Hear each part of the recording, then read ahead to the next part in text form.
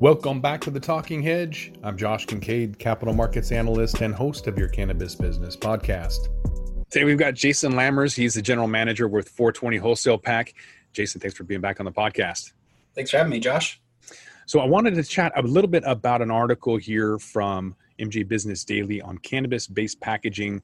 That paper could reduce some waste and promote sustainability, as well as some other biodegradability things that I want to talk to you about, some things that you're doing. But first things first, kind of give us a jumping off point. So article talks about how cannabis businesses have struggled for excessive packaging, for requirements. And so some people have reduced the layers of plastic and or paper. The whole idea behind that was to try to keep it child resistant. What are some of the things that you've done, I guess, to be more sustainable or more environmental? Yeah, so in the article they're talking a lot about hemp and bioplastic type solutions. And while I think that's a really exciting future for us down the road, it's not very viable or largely scalable at this moment in time.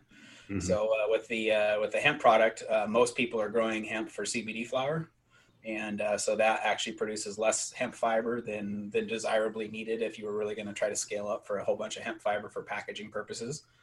So we really don't have the supply chain in place for the actual hemp material to really do it on a large scale fashion quite yet. And then we also run into issues with bioplastics or hemp plastics if it's a real rigid, thick wall container, because those, even if they're advertised as compostable, truly need an industrial compost environment to properly degrade. And for that to happen, it's got to get into somebody like Cedar Grove here locally in Seattle. And unfortunately, they're not able to accept cannabis packaging. So that really isn't a good solution for us here locally. And then nationally, there's just not a lot of good bioplastic or industrial composters available at scale as well. And so we were looking at hemp plastics and solutions like that in bioplastics a few years ago.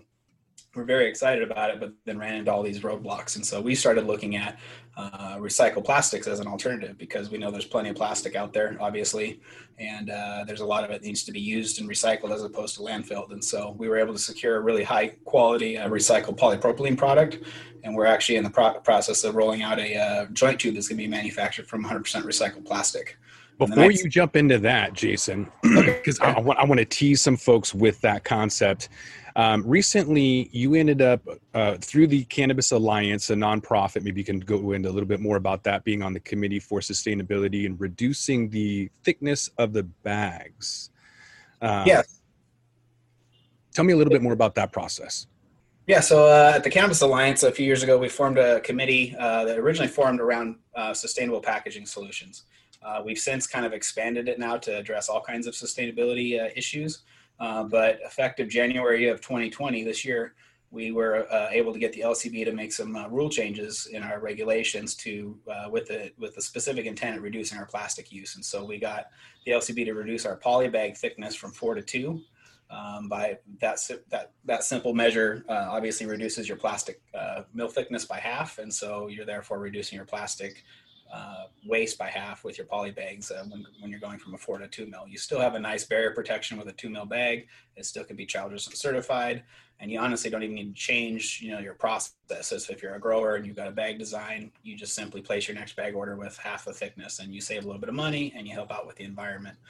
So that's a really cool solution. We also helped out with the beverage infused makers, or the people doing infused beverages, and so they're typically putting those plastic NyQuil type caps on their packaging due to regulations, and that was also very wasteful. And quite honestly, most people you talk to that use those beverages didn't even use them in the first place. So we pointed all those things out to the LCB and got that changed as well, so that now they can do sensible dosing marks and common sense dosing rules, essentially just like a lot of industries use on your packaging itself, without having a requirement that adds to additional plastic waste. So those are two big wins we got for Washington State as far as reducing our plastic use, just a regulation change, which we're still working on, some other ideas in the future for that as well.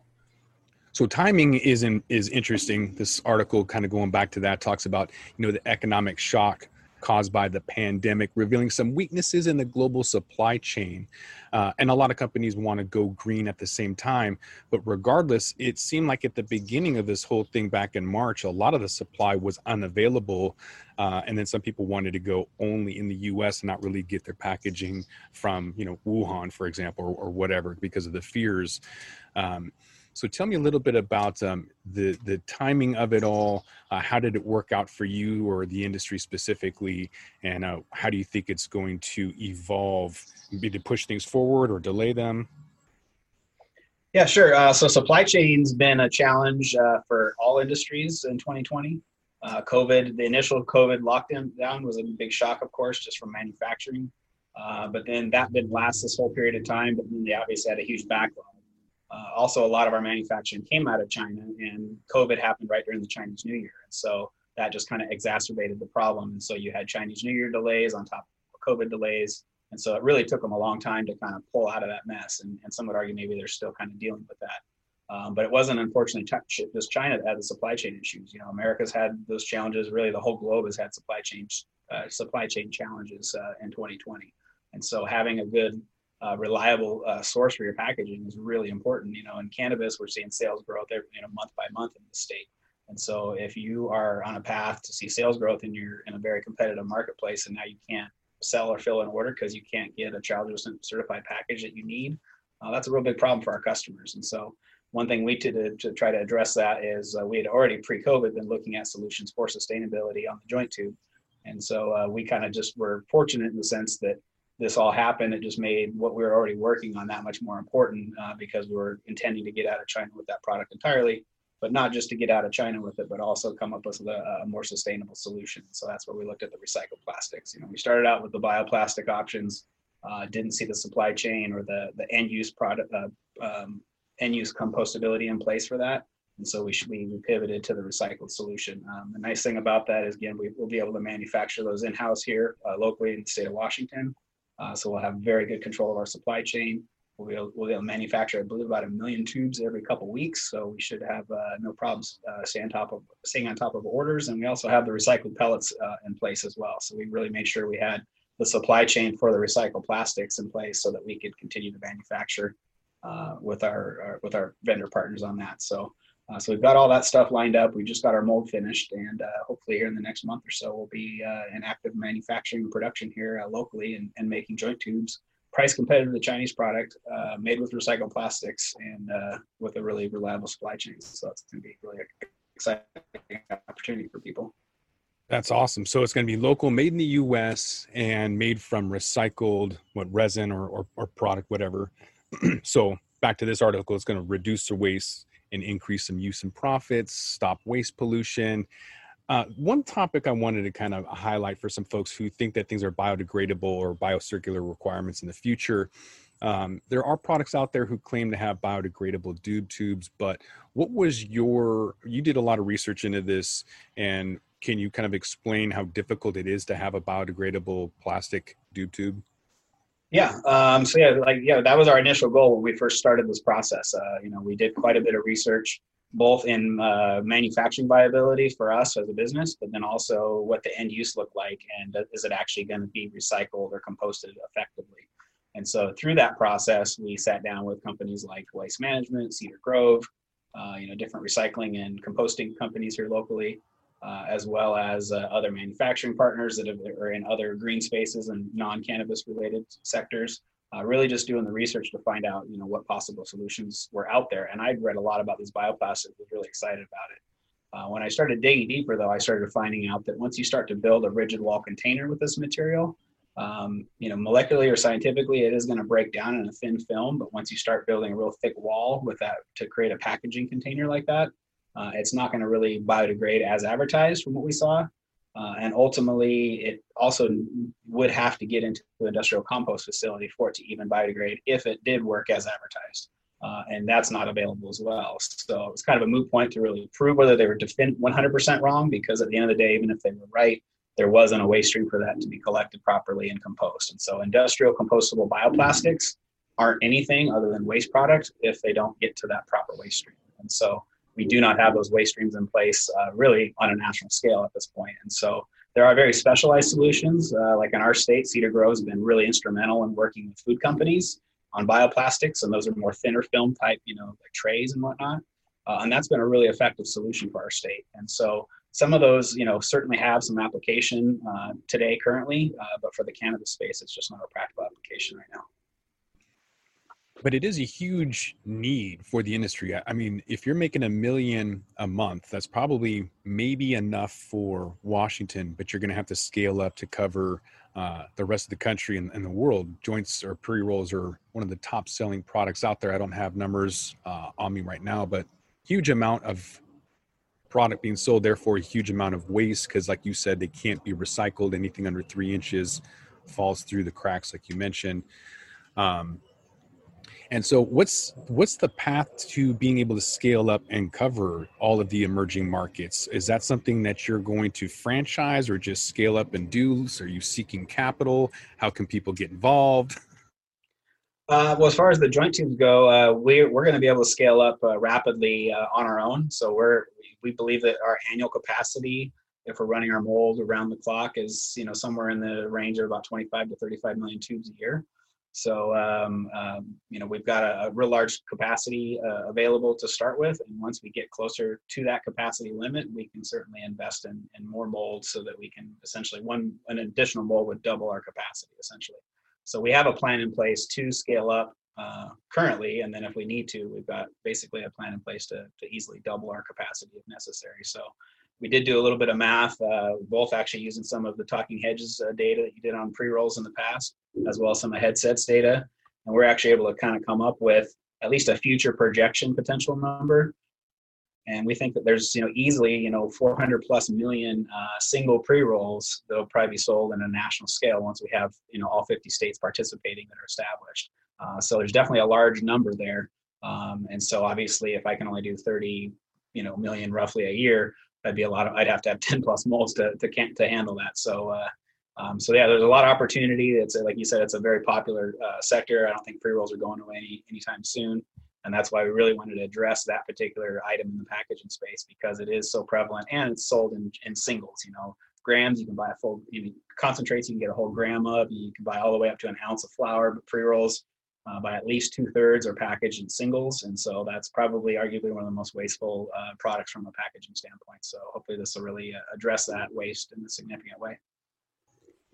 Absolutely. Speaking about future opportunities, you ended up winning, and I don't know if we mentioned this, Jack Herer Cup down in Las Vegas, an award that's held concurrently with the MJ BizCon, the Marijuana Business Conference, world's largest cannabis conference. You've got a chalice behind you for, was that first place for sustainability product? Is that right? It was actually best new cannabis packaging product. So it was actually a broader category than that. But yeah, Jack Herer does a great event every year, right during MJ BizCon week. MJ BizCon and Jack Herer Cup are technically scheduled right now for December. I don't know if that's going to happen. I probably wouldn't bet on that, but there may be some virtual type events this year for that. But that's what I was going to ask. Okay, I was leading into that because you're on the board of directors for the Cannabis Alliance, and you helped to produce the Washington Cannabis Summit virtual conference over 2 days. And so wanted to know kind of how are you going to incorporate the rest of the year if we're not able to attend in person? How do you get more of those trophies? How do you get more people to know about this Doob Tube? What's sort of your strategy for the rest of the year? Yes, we definitely have had to mix it up a little bit. Obviously, COVID's made everybody adjust their marketing plans a bit. And for us, one of the benefits we do have is we have been in this space for 5 years now. So we built a lot of really good relationships over that time selling cannabis packaging already. So we already have a pretty good established customer base and people that know us. And so we feel like we'll get a pretty good push just off of word of mouth and our established customers. But we are obviously going to do some marketing as well. You'll be able to see a nice half-page ad in MJ Venture magazine coming up. Probably will be like in the December issue, and that'll be going out on a monthly basis going forward. We'll certainly we got a commercial that aired at the Cannabis Alliance Summit that we did last week. That'll be airing on some probably social media platforms as well. We've got some banner ads for websites, so we'll be doing some of the virtual and web type advertising as well as some print ads. And then as far as trade shows goes, we do a lot of those when that starts to happen again. So we would anticipate probably a pretty busy travel season, hopefully maybe the second half of next year. Offline, we were kind of talking about, the options for networking on virtual events. What's the effectiveness of virtual reality events, in your opinion, with either networking or direct sales? I'm going to be attending the Canna Cosmo event this year, trying to push this Cannabis Band-Aid. I don't know if you've attended virtual events. What's your take on them if we have to do this for the next year, either networking and or sales? What's been your experience? Yeah, so I've done a few virtual things this year, like all of us, I think. And there's been a variety of, I think, ideas floated out there and things that have actually taken place. I saw one done that was kind of, you're like a little avatar. I've seen ones where you're just, incorporating Zoom platforms on a lot of them. But now there's also some new platforms coming out. And that's the one that we use at the Cannabis Alliance. Cool thing about that is it actually allowed you to break down into smaller groups in between the panels and in between all the discussions, so that you could actually get that networking time. One thing that I've really missed a lot from the cannabis space since COVID is that networking opportunity from trade shows and events. The cannabis industry does a lot of trade shows and events in normal times. And you get a lot of business done there, in my opinion. If you attend a lot of these things and show that you're committed to the industry, you make a lot of solid relationships with those things. And so that's been lacking. And that was one cool thing about what we had at the summit is we had these nice little tables. And so when you're looking at the floor format, it really looked like you're at a seminar with all these different tables, and you could hop around and you could see where everybody was at. So if you saw somebody you wanted to talk to, you could jump over. We had representatives from our legislature there last week. And you could run over and talk to your representative there at a table, just like you were there in person. Easier, really, because it'd be probably more intrusive, right? If you actually tap on a person's shoulder when you're actually at an event when they're at a busy table. I was talking to Heather about the marijuana lounge bill, and then Representative Kloba pops in as we're talking about the bill that she wants to support. I was like, whoa, what is happening here? That was great timing. That was an awesome opportunity. Yeah. So the idea of being able to break down into smaller groups and have these, really valuable conversations you would normally have, at these trade shows was really cool. So I like that format a lot. I don't know if anybody's mastered the format yet. I think we're maybe still a few, maybe even a decade away before we're all, computer avatars where you can recognize each other and we can have a virtual world and talk. But it's cool to see the attempts, right? We're all forced into a tough position with all of this. And so certainly respect the effort that people are going to try to put on a good event. And they've all had their challenges, and they've all had some of their successes as well. So, I think we just got to do what we can with the time that we've got where we're in this semi-lockdown period. Yeah, making do with what we have. There's a lot of people who don't even have access to internet. So trying to get work from home or, school, whatever, is not an option for a lot of people. So to ask them to wear a VR headset or something like that to have additional hardware requirements is not really an option right now. So trying to work with what we got. Before we wrap this up, anything that I missed, anything you want to talk about? No, I think that was great. I think we covered a lot of stuff. And if anybody wants to find out any more information, they can check us out at 420wholesalepack.com or feel free to email me at jason@snowcopackaging.com. Perfect. All right, Jason, appreciate you being back on the podcast. All right. Thanks for having me, Josh. With that, we're going to roll this one up. I'm Josh Kincaid. This is The Talking Hedge. Don't forget to like, share, and subscribe, or don't. And I'm out. Don't forget to. Thanks for listening to today's show. To check out more great cannabis podcasts, go to podconnects.com. Here's a preview of one of our other shows.